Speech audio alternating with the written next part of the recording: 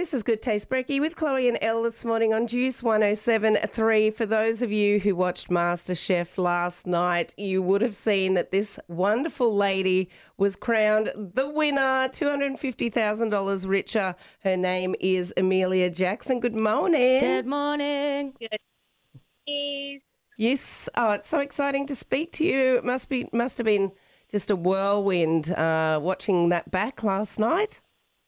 Oh, it absolutely was. I'm still pinching myself. I don't think it's sunk in yet. Oh, well, massive congratulations. You've had such an amazing journey. Do you know what, though? I was watching this thing on Facebook last night. There was a little bit of controversy with you helping Laura with her last dish. Have you seen that? I certainly have. What are your thoughts around that?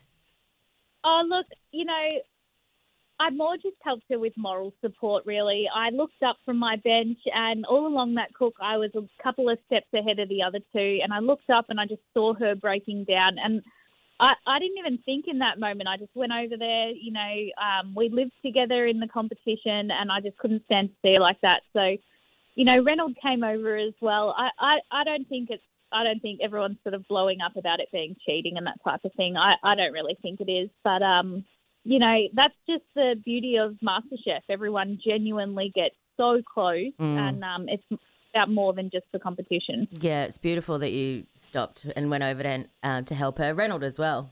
Yeah. So what was one of your highlights, Amelia?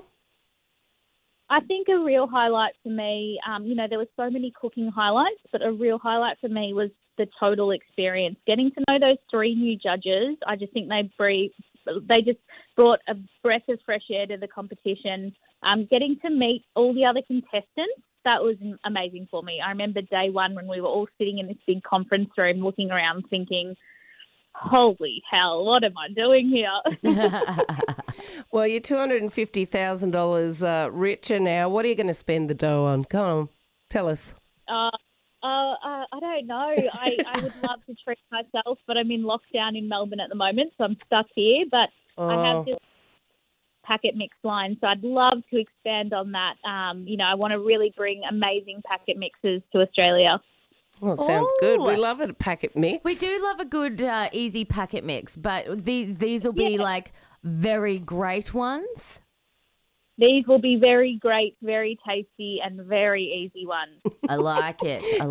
Speaking of very great, very tasty and very easy, we've been asking every eliminee what their favourite recipe is just to slap together that us, mere plebs can put together and it actually tastes good.